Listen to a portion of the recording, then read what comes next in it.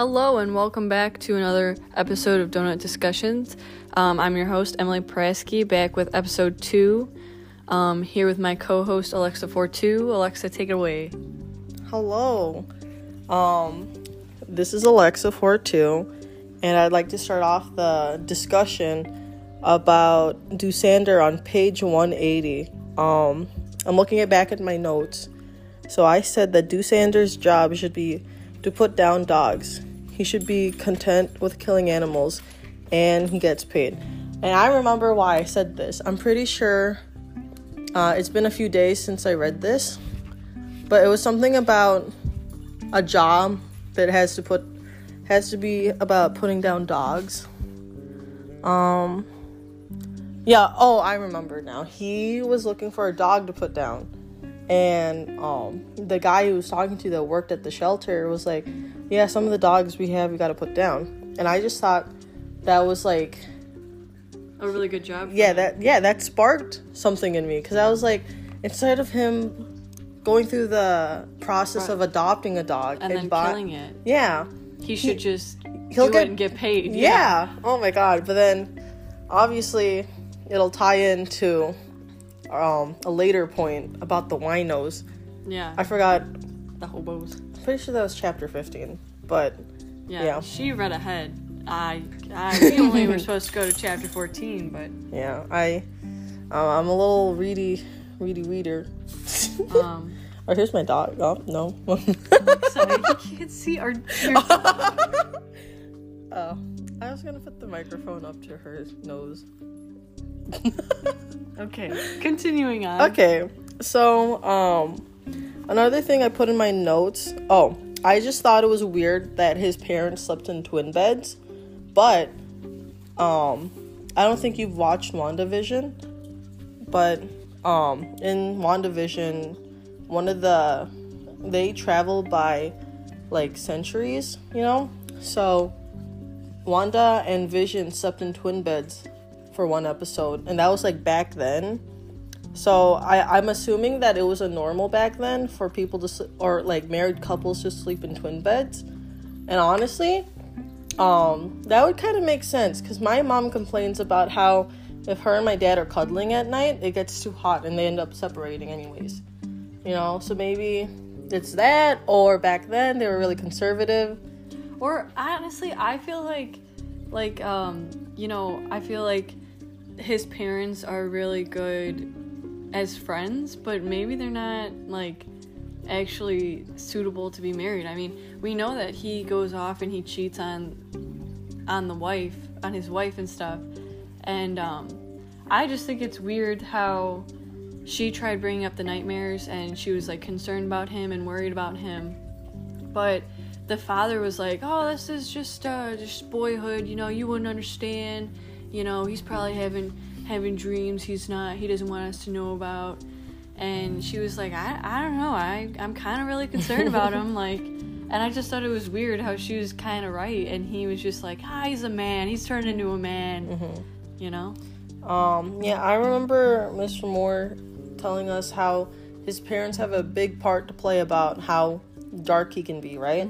So like this part of the book was very heavy focused around his parents. It's like it kind of felt like an hour of watching his parents talk, while reading. And I would just like to add that I loved how many innuendos they put. I thought it was funny. Oh my god. Just the dad, he's such a funny guy, but in my opinion, he's not that good of a father. At least like, because as a parent, you're supposed to be checking up on your kid. If you think something's wrong, you should ask, And then he talked about how there's the left hand and right hand, the right hand, let me check my notes. So basically, I'm pretty sure the left hand is what the part of you that no one sees but yourself, right? But the right hand is what usually, how people see you, it's what you show. And, the dad's just like, I wonder what Todd's left hand is. But, the dad and the mom wants to see what his left hand is. But in the end, the dad's just like, he's fine. Don't worry. Yeah. It's just boyhood. He wants to know, but he's not willing to put in the effort to know. And I think that maybe secretly he doesn't want to know. Mm-hmm. Maybe I don't know.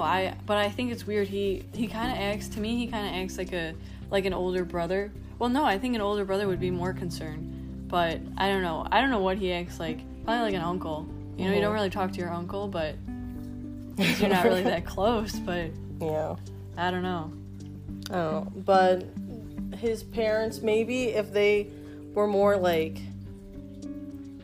close to him. Like I would say they're close because they went on Hawaii. I'm pretty sure they went to Rome too. Yeah, but there's a difference between being close, because I think, you know, your family can say that they know you, but do they actually know you? Yeah. You know what I mean? Like, I would say that my close friends know me, my boyfriend knows me, but do my parents actually know me? I don't think so. Mm-hmm. I mean, yeah, we might spend a lot of time together and we might get along well together, but they don't get to know my everyday thoughts, what I think about. You know what I mean? That's just, I mean, maybe I would say you and your mom too, but that's not how my family is. Yeah. And so moving on, I don't want to go into detail because obviously Todd's dream is not school appropriate to talk about, but that really shocked me. Like, I cannot believe the stuff that goes on in Stephen King's mind, to put that in paper. It really felt wrong reading that in a way, because Todd is a 13-year-old. Yeah. And I did that. Oh God. If you could see my face while reading it, my jaw dropped, because I just could not believe that was a part in the book. And from how shocked I am from that, it's kind of reasonable considering that Todd was like, I gotta make this stop somehow, because you really can't control your dreams. Yeah, you can try. Sometimes it works for some people, but for Todd, I'm pretty sure he didn't want to have those dreams, and for him to result to attempting to kill Doosander, he's a kid. He is really smart, but sometimes kids just don't think, and he probably just really wanted those dreams to stop. If he was having that every night, oh my God, poor guy. At the same time, I don't blame him. This is another example of Stephen King making you empathize for the bad guy. But who's the bad guy in reality? Are they just both bad guys? I don't know. That's another point. Who is the real bad guy? Is there a bad guy? I mean, obviously, but maybe it's a man versus, because usually in a story it's always the conflict is a crucial part, and it's usually man versus man versus society, man versus nature, man versus self. But obviously the two protagonists, or antagonists, may I say, is Todd and Doosander, but we don't know who's the good one or the bad one, because they're both equally bad. So then, here, let's see. I just thought, I was around the time when Todd was about to actually execute his plan to push Doosander down into the wine cellar. Mm-hmm. I was sorry to Doosander, but I actually thought he was a goner. I really thought that Todd was going to be able to kill him, but which is weird, because you think about Doosander, he was a Nazi. He went through all that, and because I thought the same thing.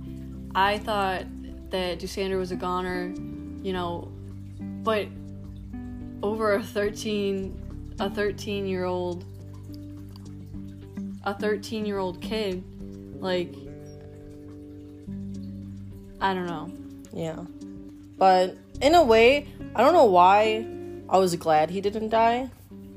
But maybe because I know I'm not at the end of the book. If Doosander's dead, then what else would what's gonna happen? Yeah. So I was kind of on the edge. It was kind of suspenseful for me.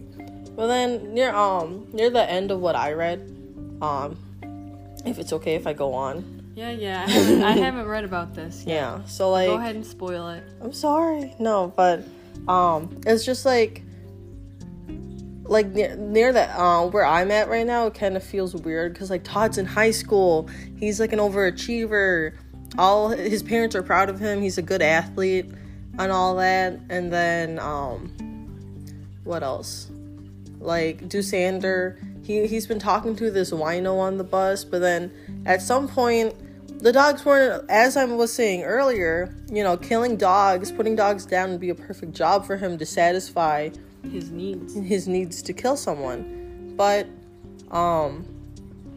obviously it wore off and he needed to go on to kill like the winos, the drunk hobos. It's kind of like, it's scary that he spends this much time. Yeah, he needs more. About it. And he spends this much time with Todd. Todd's a child, kind of. I mean, he's 14, a teenager, maybe. He spends this much time with him. But this teenager is the person who caused it, Yeah. I don't think he needed to kill a lot of people in the past. But he felt bad.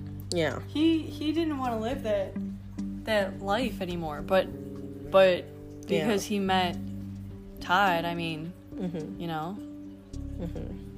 So that's where I'm at. Me and Emily will sync up. Yeah. For the next podcast, but that's all I have to say for now. Yep. Emily Praske signing off. And Alexa Fortu. See you next time, folks. Good night.